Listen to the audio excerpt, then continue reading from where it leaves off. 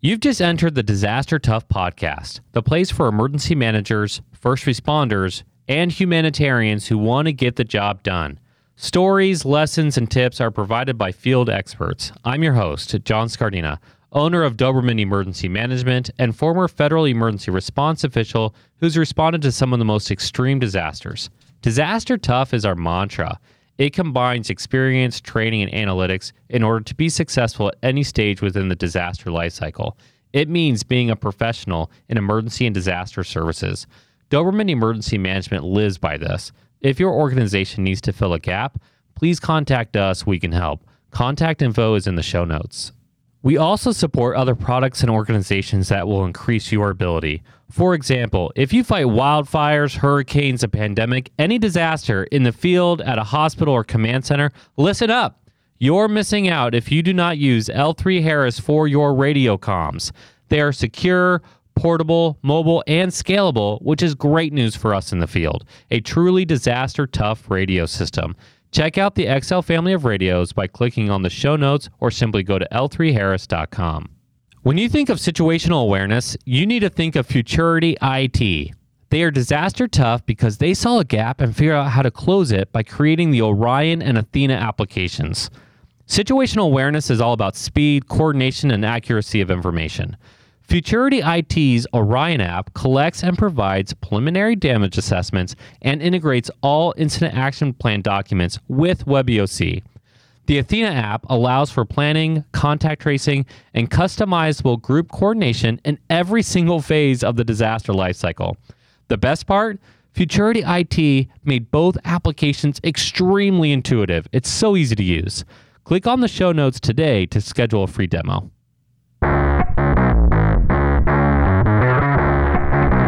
Welcome back to the show, everybody. It's your host, John Scardina. I am so excited for this episode for a lot of reasons, actually. In fact, I lived in the National Capital Region out there in Gaithersburg and Shady Grove area, and so I get to have the awesome opportunity to talk about what it's like to work out there with the Director of Emergency Management and Homeland Security, Dr. Earl Stoddard. The guy is phenomenal. He has tons of experience. Like I said, the doctor. So he can provide a lot of experience for us and stories of what he's doing out there with Montgomery County, Maryland. He's the director there. And honestly, just understanding those complexities of working within the National Capital Region. He also has a background in public health. He understands those complexities. And so, oh my gosh, like talk about the perfect man for the role in a pandemic for that county. So Dr. Stoddard, welcome to the show. Thanks, John. Thanks for having me. So let's talk about some of your background real quick, because I was really tempted actually to read your description of Montgomery County just from LinkedIn, because it was so well written and really articulated of like those roles that you do. But instead of just me reading off of the sheet, can you tell us a little bit about what you're focusing right now on your job? Yeah, so we have a comprehensive emergency management program.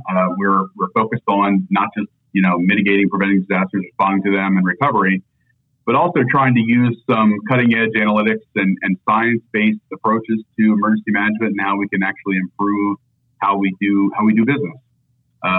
Obviously, everything that we do is based on relationships, so we try and build strong partnerships. That's true in the National Capital Region, especially given just the diversity of different partners that we have here, federal, state, and local.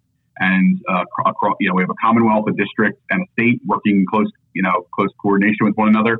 And so, obviously, in Montgomery County, we're focused on really trying to be leaders on many issues. Right now, one of the big things that we're starting to look at, we obviously got COVID going on, but climate change is going to be a big thing for our future, and understanding exactly what that will mean for how we mitigate and respond to events that may be shifting. And using historical data is now.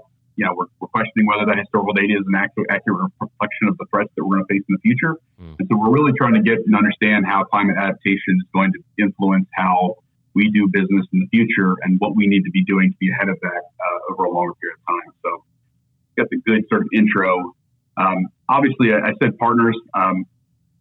We don't do what we do without building strong relationships. And so we're really trying to focus on making sure that our local Emergency Preparedness Council, LEPC, is strong. Our hospital coalition is strong, building those relationships out. And so really it's a different challenge every day in the National Capital Region. I know that's true for most emergency managers across the country. Right. It's certainly no different here in Maryland. That's a great introduction. So when I was with the National Cancer Institute, the headquarters is in Shady Grove, and I went to and established quite a bit of, I want to say quite a bit of relationships. Doesn't really make sense. But I went over to Montgomery County all the time for trainings and working with those groups. I did, CERT, Community Emergency Response Team training as an instructor with Montgomery County. And so I was really impressed, and this was several years ago. In fact, I was looking over our timelines. You became the director right as I was leaving Montgomery County. So we had a 6-month overlap where I would have been going to the offices there. But I was really impressed with everything that I was doing. So you're talking about analytics and working with and that collaboration with those different groups. And I remember thinking, okay, Montgomery County doesn't hit the baseline for CERT. There was an extra 10 hours that it added for training, for example. And as a GIS guy, geospatial intelligence is my shtick, right? I like adding data to emergency management. I think that's where it needs to go. And then you're talking about climate adaptation. That's going to be the buzzword this year, especially the next 4 years with, Administrator Criswell. And so talking about hitting on all pistons there of knowing what you should be focusing on and diving into that. Let's talk about some of the some mitigation efforts that you're doing in Montgomery County. So if you're identifying through analytics, how are you removing opinion-based analysis from the process? Yeah, so we've been really doing some, trying to do climate projection, number one, and try to understand just, how we extrapolate some of the more recent changes we've seen and what those will look like in 50, 100, and 200 years. So we actually have a county climate plan that actually is just being announced over the next, just right now it's been released for comments. And we did a section in that plan focused on climate adaptation where we try and do some data analytics of, not just what's the flood hazard today, what's it going to be in the future, and then understanding how we can invest our, whether it be hazard mitigation dollars or county resources on addressing long-term flood resiliency. And we're not thinking just about infrastructure. We're thinking about how can we use natural environment as a hazard mitigation technique. And so obviously we know that, trees can prevent, landslides and other things land subsidence. But they also can help with flooding a great deal if they're properly maintained in the right kind of forest in really right kinds of areas. And we're really looking at how we do schemes like that, which obviously getting forests rebuilt or getting stream bank restoration is one of those things that we don't often think about, but those have long-term consequences if they're poorly maintained in how your drainage infrastructure will respond to all those things. And so we're trying to really look at a holistic, across the board intersection of built environment with natural environment and how we can use natural environment to save us resources on the built environment, but also reduce long-term risk. So one of the big things that we're looking at is in areas where we've seen a huge increase in the built environment, trying to understand exactly what implications that's having on our floodplain management, not just within our traditional floodplains, but as we see increases in nuisance flooding or urban flooding, how that's being influenced and how we can use natural landscapes to try and reduce some of those risks. Very cool. So, yeah, we're looking at, urban tree canopy and all these other things that I think, we as a field are some people have been working on this for a long time. Obviously, we're really trying to integrate with our environmental folks to really understand how these concepts play into our mitigation role. And that's sort of a big area of focus. Gosh, man, there's so much I want to talk about there, but you just described why you are a doctor, right? Hey, this is all the stuff we're working on. It's all about data. So, 2011, tsunami hit Japan. I was involved in that response, really close to my heart, actually, because I was very, very heavily involved. And Japan had the same thought process. How do you use natural landscapes to mitigate disaster? They already have the most amazing building codes in the world. So what do you do now? And they were looking at basically it was a 1,000-year-old wall that they were able to say, okay, here's where water went to last time. And they could tell that, over a period of 1,000 years, people moved closer and closer to the coast.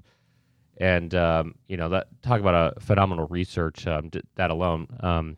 So they took that thought process of, okay, here's was a man-made thing of like how to prevent inland flooding from the tsunami.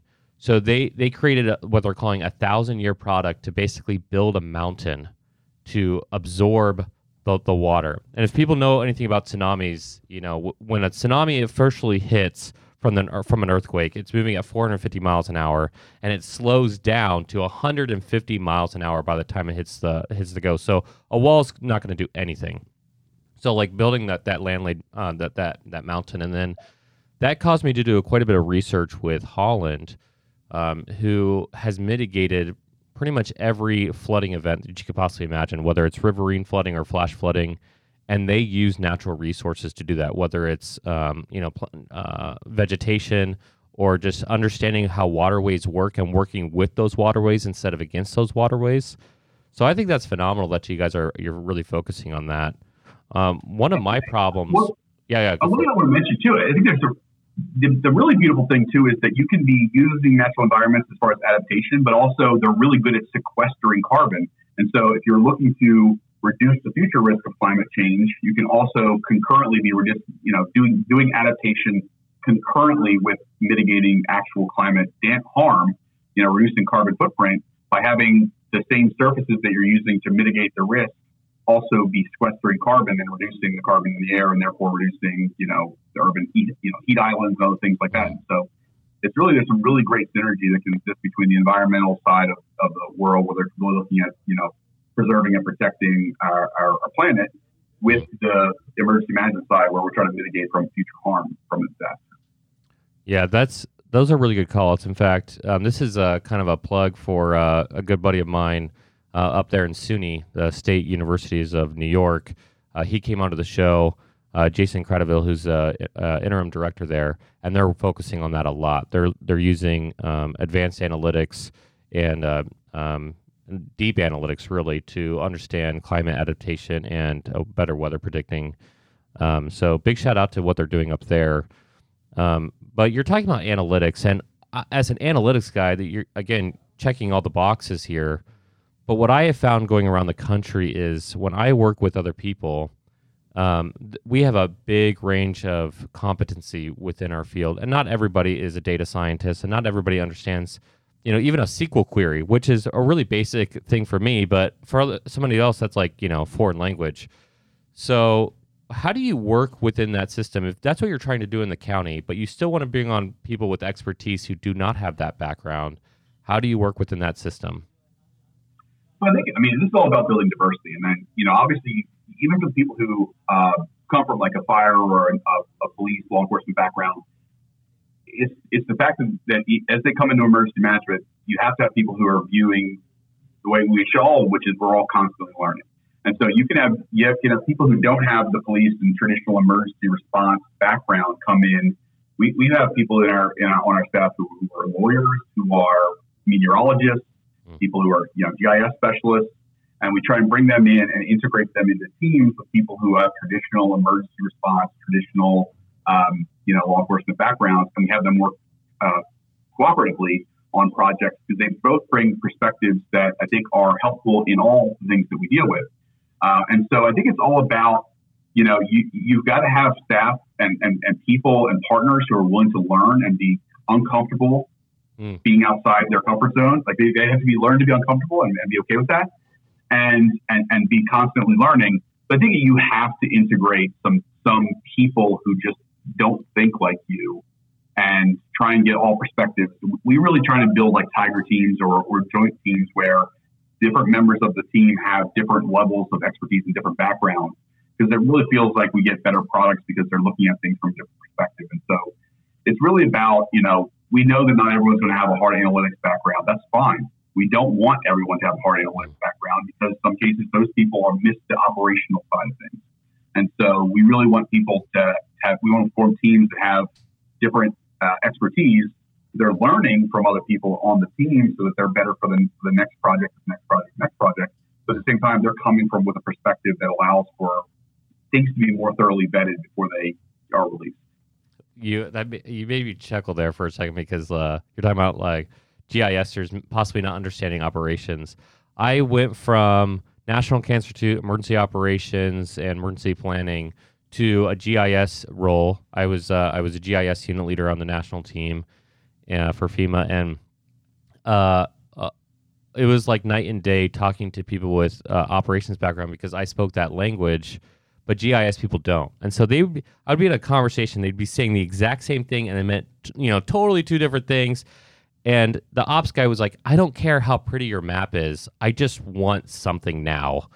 And the GISer responds with, I don't make maps. I do analytics. And so it's like, oh my gosh, guys, just get the job done. And so like I fought that constantly. And so my thing was, it's kind of funny. I did this last episode too. I don't usually mean to do this, but with Futurity IT, like going around the country and a GIS guy and like liking analytics so much and understanding that process is great. But most people don't have the time to do that. They want something now. They want something super intuitive. And so like GIS, like, so if you have a big GIS team who understands how to do queries and you want to do analytics like all the time and you have a lot of time to do that, great. There's products out there that are able to do that. But what they did is they said, here's everything you need to do in a blue sky or a gray sky operation, especially with like damage assessments. I think that's what we call out on the ad. And they like if you're a planning specialist, if you have a fire background, or if you're a GISer, you can do it. And you can do it. You can learn it in 10 seconds, and it integrates with WebEOC. It's like I'm a huge fan of it because I would get out there and it'd just be so frustrating. These counties be like, I can't understand your really expensive GIS stuff, so I'm just going to send you literally a notepad with my addresses on there, and then we would have to get an intern to type that in for hours. Like can't do that in a disaster. So something intuitive is really huge. I think that's kind of the name of the game right now. If any tech company out there, and I'm not a tech company, I do endorse that kind of stuff, but if companies can figure out how to make it intuitive and accurate so that anybody in the field can use it at any time, that is a huge win right now for our field because we need to push more to the analytics.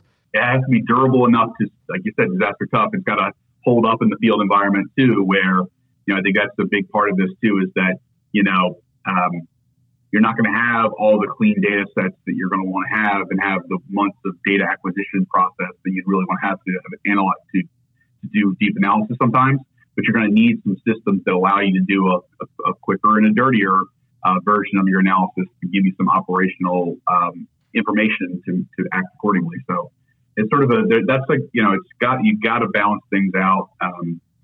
We don't have the luxury many times in responding to disasters of,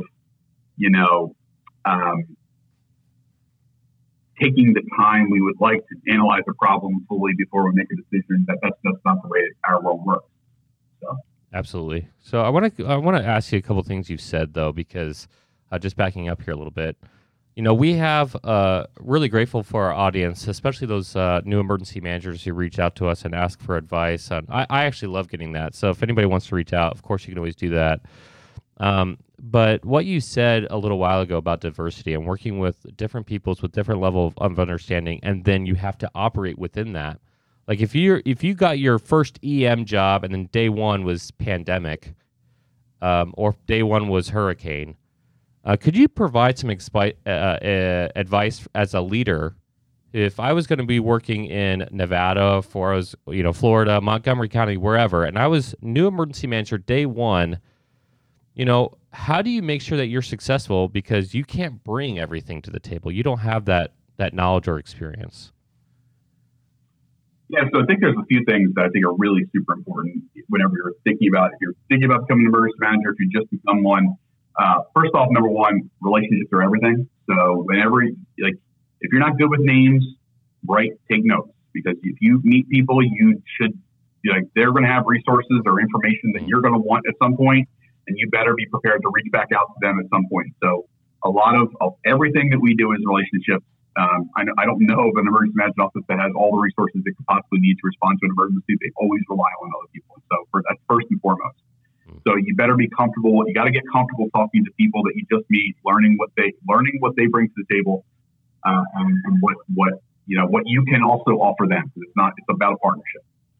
that's the second piece of it. Number one, always learn to look at a problem not just from the perspective that you're trying to address, but looking at it from the perspective of the partner who you're asking to help you. What do they gain out of this process? What do you have to bring to them? It's a partnership.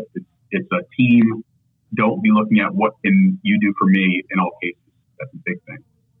That's huge. And yeah. One of the big things I was I was just agreeing with you. Yeah. Yeah. And one of the big things I always tell people is, and this is going to sound strange, if you're afraid to get fired, you're probably not going to be a good right emergency manager. You've got to be willing to put out the best advice that you can, even if it's going to be hard for your elected officials or whoever you report to hear. You're not going to always give them easy answers or good choices. There are sometimes where you're making people choose between bad choices. But if you want to be great at this job, and I'm not even saying I'm the greatest ever, but I learned pretty early on that you've got to be willing to commit to doing the right thing, even if it's hard. And that's something that a lot of people are really afraid to do sometimes because they're afraid, that they're going to be, people don't like hearing bad news. They don't. No one does. That's not, but I think we've got to become honest brokers of the truth and honest brokers of the reality of what's going on in front of us and say, we're not capable, you have to be able to say, we're not capable of doing X, Y, and Z you've asked for unless we get this other resource to do it. And be very transparent and direct about what the situation that you're facing is, why you're facing it, and what can be done to address it. And, a lot of people trying to sugarcoat things, or maybe I can obfuscate or cover up this bad thing that's happening and solve it on the back end. It almost never works out that way. You always make it worse by waiting to try and see if you can figure out some other way. So, and then when it gets worse, you have to. When it gets worse, you have to own up to even the worse thing than the initial problem. Yeah. People call it tough skin. I think that's a wrong. Disaster tough. By the way, thank you for calling that out. You're the man for that. But it's not tough skin. So for me, I call it white knight, like ethical, moral, logical, truth. Like that's our realm. And as long as an emergency manager stays in that realm, you become extremely effective. People trust you. When you start going to gray or trying to justify or trying to push it off or whatever, try to find ways to overcome your mistakes or blame it on other people, which is the worst thing you can possibly do, you lose that credibility and you most likely will get fired. But I will tell you that there is a part of me that obviously, we're doing the show is a great example of that. Like, I don't get nervous to talk to anybody, especially if they have more experience than me, because I want to learn. And I look at it from a learning perspective. But at the same time, when there's really hard calls, I think there's a tendency for people to just say, I'll do it no matter what, or, to try to boost themselves up more. And I think despite that fear, I think I've done well in my career, try not to boost myself up too much, by just being straightforward. Yeah, I'll do that. No, I won't do that. But that doesn't change how I felt inside about the moment. I'll have that anxiety. I'll have that that tension for 12 hours when I think they really care and then they didn't really care. And I'm like, oh, okay, it's no big deal. But I think from hearing that from a leadership perspective, I think that's really good for emergency managers to hear, because if you want to propel yourself in your career, you're going to have to do that. That's the reality. You have to be able to go to leadership and say no, yes, or option B, and this is why. And if they go with your option, you have to be really great with that. And if they don't go with your option, you're going to have to be okay with that as well. And that's where that loyalty piece comes in. But really good call outs there. So let's talk about Montgomery County specifically then. What keeps you up at night with Montgomery County? So we're, just for I think everyone listening across, and there's a lot of Montgomery counties across the country, we've got about a little over 1 million people in about a 500 square mile area, just north of the District of Columbia. We sort of, share via a river borders with Virginia and the district, obviously. We also, report back up to, across to Annapolis, our state government. Yeah. So, I mean, obviously there's some cutting edge risks and threats there's sort of out there. And there's also sort of the bread and butter things that we worry about. I mean, obviously climate change, we talked a lot about. I won't go into that. That's one of the most preeminent things that we're dealing with now. The other thing is in our region, so much of our systems are automated that cybersecurity is a massive risk that we have to deal with. We have a lot of federal infrastructure here. We have a lot of, federal, both critical and sort of just, high impact infrastructure. We obviously have a metro system that is shared across the entire district. We have multiple metro stations in our county that, are obviously threats from a homeland security perspective. And then, I think we've seen this over the last, certainly coming weeks with what we dealt with at the Capitol building is, the risks of homegrown violent extremism and just how we have a very, we're very accustomed to protesting in the National Capital Region. But obviously when those protests turn violent, that's something that we view as a risk moving forward. We in Montgomery County, some of our law enforcement officers were the first on scene helping to clear the Capitol building on January 6th. And so we just know that we're in sort of a complex, often political environment that poses some additional challenges for us that extend, as part of our partnership with the district in Northern Virginia, but also specifically to Montgomery County. And so when I say there's I've mentioned cybersecurity as a homeland security threat, homegrown violent extremism, climate change. So we kind of run the gamut. We don't have the same, we don't have the same hazards as many of our, colleagues across the country would have in terms of we have a pretty low tornado risk. We have a very low earthquake risk. But we have a diversity of medium risks that can become high risk pretty quickly. And very few of them are historically predictable. And I think that's really where some of our biggest challenges lie. Do you feel that if something happened, something major? Now, of course, what happened at the Capitol was major. In fact, I take a pretty hard line on that one. I always tell people, if you want to protest whatever you want, if you want to walk down the street and scream that unicorns are real, whatever.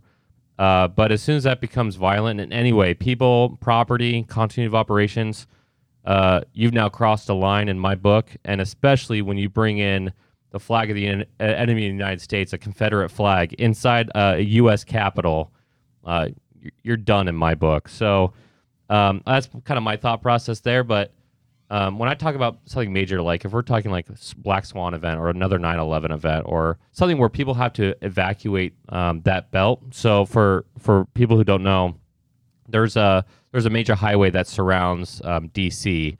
And basically the thought process originally, if I recall correctly, was that there was a blast at the White House, then that would be the blast radius. And obviously that's what's way off now.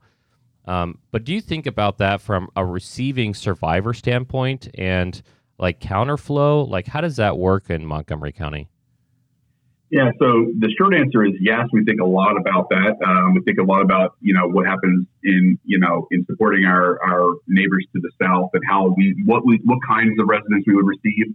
And I think one of the big challenges that we have is that, we think about the Beltway, which you were referring to, is around the Capitol, around the district. But a lot of the throughways that come into Montgomery counties are really right in the neighborhood. And so we're not even talking about major thoroughfares when we talk about coming through like Chevy Chase in southern Montgomery County. And some of the borders that we have with DC they're very like you're on one street, you're in Montgomery County, you're on the next street, you're in a neighborhood in the district. And so it poses a lot of challenges because if you have an evacuation of the district, it's not going to be a clean counterflow on one of our major highways. That's going to be some of the major ways that people get out of the district. And they're really spilling into neighborhood streets, one lane each way kind of streets. And so those, with the intersections and all those things, those are very, very hard to counterflow. And so we've done a lot of analysis with our partners at the state of Maryland, just to understand what counterflow looks like, what our rate is. And the reality is that, one of the things that we talk about is we don't have the kind of mega facilities in the county to do mass care for a large scale evacuation of the district. So in a lot of cases, we're taking some of the immediate, displaced people, but we're also shuttling them up north to our, neighbors to the north in Frederick and elsewhere. And so we really have to work at a state level because we don't have, our largest mass care facility in Montgomery County is really our soccerplex, which is about 2,000 people in total. And that's just not enough, which we don't have enough facilities of that size, even using our high schools and recreation centers and all that to house all the people that may be displaced in the district. So it's a really complex problem for us. We spend a lot of time on mass care, a lot of time, really close partnership between our Health and Human Services Department who leads ESF6, but also we have people assigned to that from Emergency Magic because it's just such a high priority for us. We're fortunate that the Red Cross in the National Capital Region is number one. They receive Urban Area Security Initiative dollars directly from the region to keep good caches. They're also a very good partner with us. And so it gives us some additional capabilities that maybe some other jurisdictions might not have. But it's just a complex problem because we know that people are going to be going north, south, and, across bridges into neighborhoods. It's just a really complex problem for us. Yeah, living out there myself, it is built out. Like anytime they build more townhomes, I'm like, how did you find space for these townhomes? And so that's kind of a call out too with emergency management and urban planning. Now, I do want to I want to spend a little bit of time before we end to talk about kind of your public health background, but and your perspective there. But where do you think the intersection between urban planning and emergency management is? Brock Long talked about, I believe it was Brock Long, who talked about, and Todd DeVoe actually. Gosh, this is another episode where I talk about Todd DeVoe. He's like the greatest, but they talked about how when you're buying a home, you should have an emergency manager assist with buying that home and to make sure that you've mitigated. But urban planning and emergency management, I feel like has a really strong intersection, but we don't really talk about it very much. Yeah, we're talking about it quite a bit. We're actually in the process of trying to bring on a hydrologist to work with our urban planning. The hydrologist will be hired in emergency management, and we'll work with our urban planning folks to really do not just, thinking about how we will approve different building projects, but really think about outgrowth and what's our long-term strategy in terms of community planning and where should we have things and how do we worry about density and all those things. And so, thinking about our water risk is one of our more, from a natural hazard perspective, one of our more eminent risks. That and drought, which obviously hydrologists can help with a bit too. But, this is an area where we are really trying to push our way into, I won't say we're where we need to be in terms of having our engagement in the planning sections, but this has been an area of great focus over the last 3 or 4 years to try and get more integrated into just how we do community planning at not just the micro level, but at the macro level, long term, like where we're going to build schools and where we're going to build infrastructure. We're pretty fortunate. So people made some really good decisions in the 60s in Montgomery County where we can't build most county-owned and operated property inside flood zones. And so that's, somebody made a pretty smart decision similar to what the federal government made years ago. And so we've that's protected the county assets, but we know that we have a lot of privately owned assets, residential assets that are in some challenging spaces. So, we definitely need to be more involved. I'll tell you right now, we're, in the northern part of Montgomery County, we're really starting to build out the Clarksburg area. Seeing a lot more building of residential, and we're already seeing some urban flooding in those areas because even when the plans were written for some of those areas, our weather patterns have shifted, and the intersection of the built environment has already shown us that places that we're currently developing have different water dynamics than we planned for a decade ago, and it's illustrating, I think, to the powers that be, the elected officials particularly, that we need more engagement on these long-term hazards and for how we design communities. That's exactly what I've been trying to focus on, like from the Doberman emergency management perspective. again, for those who don't know, I have a small business where I kind of assist with local and commercial enterprises who are trying to look at emergency management. And my whole thing is like Outlook. And I really liked what Craig Fugate said when he said insurance companies are not using floodplains anymore to tell you your risk. And it's really becoming very difficult. And I don't even just look at climate adaptation as the flood risk. I look at disease, like Lyme disease is definitely increasing more north and more north. I was in Iceland a couple years ago, and we were talking to the locals there, and they were like, we're seeing things here that we've never seen before. Like, it just doesn't make sense. And so like there is definitely changes happening. Mosquito populations. We're seeing different mosquito populations in Montgomery County than we were seeing, 20, 30 years ago. So the slow spread of the 80s, some of the 80s mosquitoes north, and they obviously carry different variants depending on, if it's Aedes aegypti versus albopictus that we're commonly, talk about when we talk about like Zika and other. So it's definitely a complex impact from just, a shifting climate. I was seeing a report. I read a report by Google actually was, I think, leading the charge there, where they were they grew male mosquitoes, or they harvested male mosquitoes and created large populations where those mosquitoes only eat other mosquitoes, or they eat other mosquitoes, and another variant where they can't produce.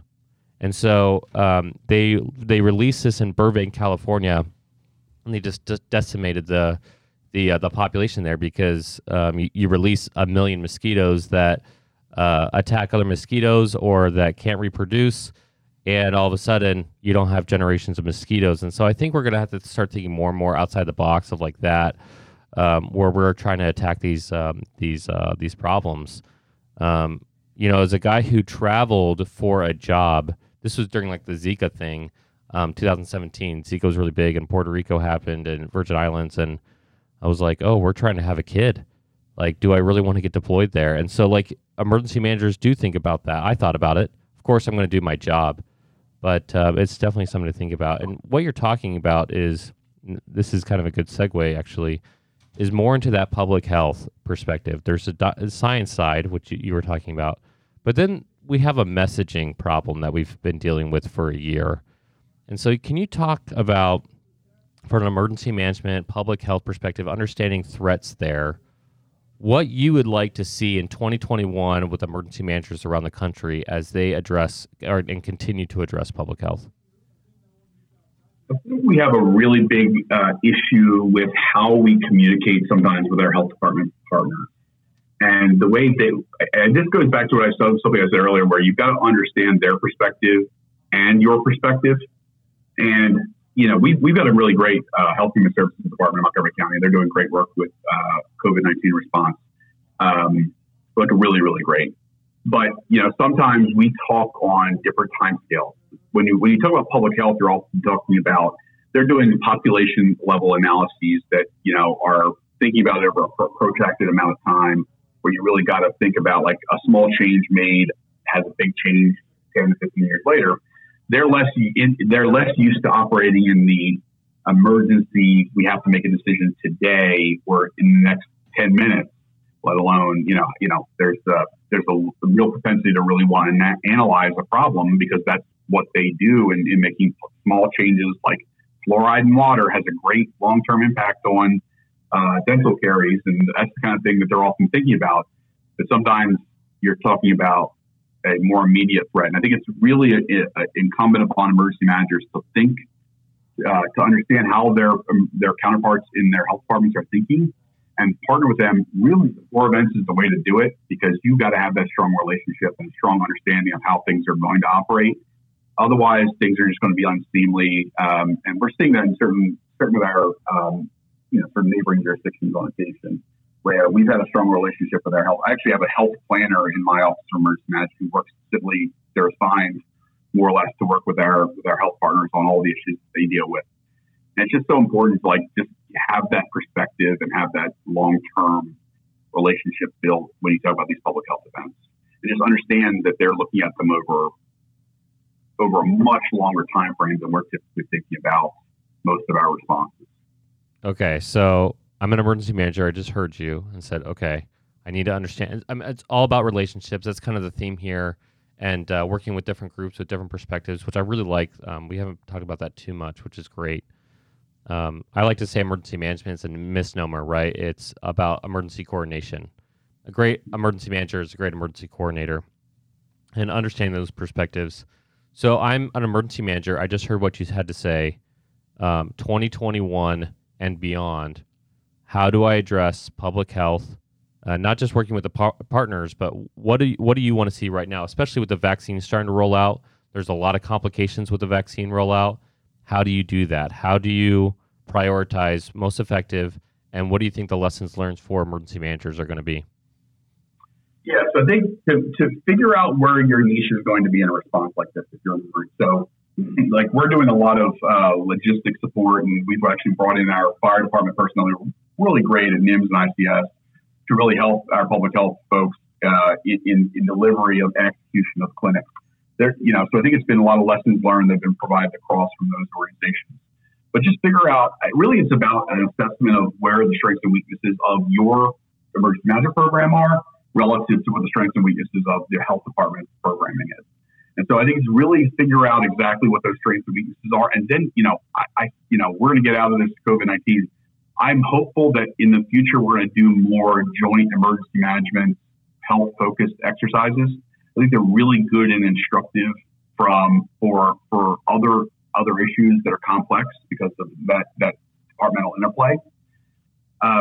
One thing that we had done before H1N1, and I think it really helped us, is we were actually involved in we were utilizing NIMS and ICS in some of the flu clinics that we do for annual flu clinics, because it gets people practice.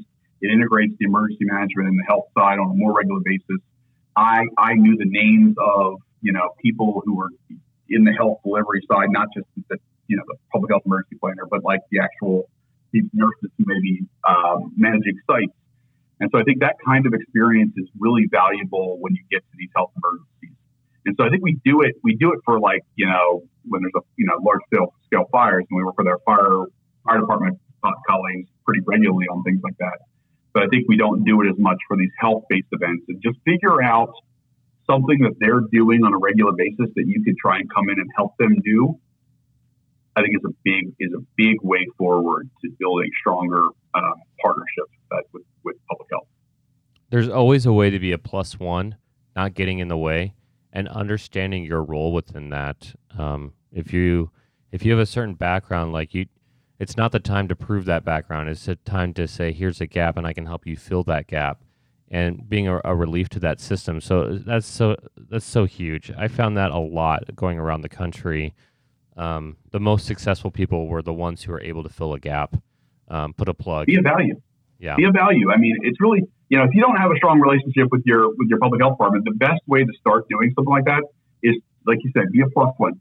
Do something small for them that takes something off their plate. It doesn't look like you're trying to come in and sort of usurp their role in this. They're the ESF 8 lead in most organizations. So, come in and say, hey, we can help you with this transportation element, or we can move the vaccine around for you. And they're like, okay, well, you can do that. And then it builds confidence. You can slowly build up that relationship into something more meaningful in terms of, what the role of the emergency manager is. And not just the emergency manager is often the gateway to a lot of other county, municipal, or state resources, depending on your level. And so if you're bringing in the law enforcement partners to provide site security, if you're bringing in transportation folks to get people to the clinics, you can add value where, when you add value, that builds confidence, and that's sort of a reinforcing circle. And so, you start with just adding a little bit of value, and it may seem small, but it builds and it comes back to you. There's also no such thing as a demeaning task. Rodney Melsick, my mentor, and obviously the most experienced emergency planner in the world for the last 40 years. I mean, he's trained thousands of emergency managers, and he was on the strike team for 20 years. The guy is just amazing, and I'm really lucky to have worked for him.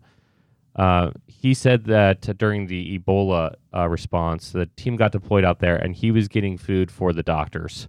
That's what he did. He got food for the doctors at CDC, and that guy could have easily said, that's way below me. You should be going to me for advice. I know how to do this. And yet he found a gap. That was stressing, right? Being able to function, hey, I'm going to help you be able to function. So, and building from there and building that trust. Hey, what do you do? Oh, yeah, I'm an emergency planner. Oh, what does that even mean? And having those conversations and collaborating with people and finding out what they do. You were saying that earlier.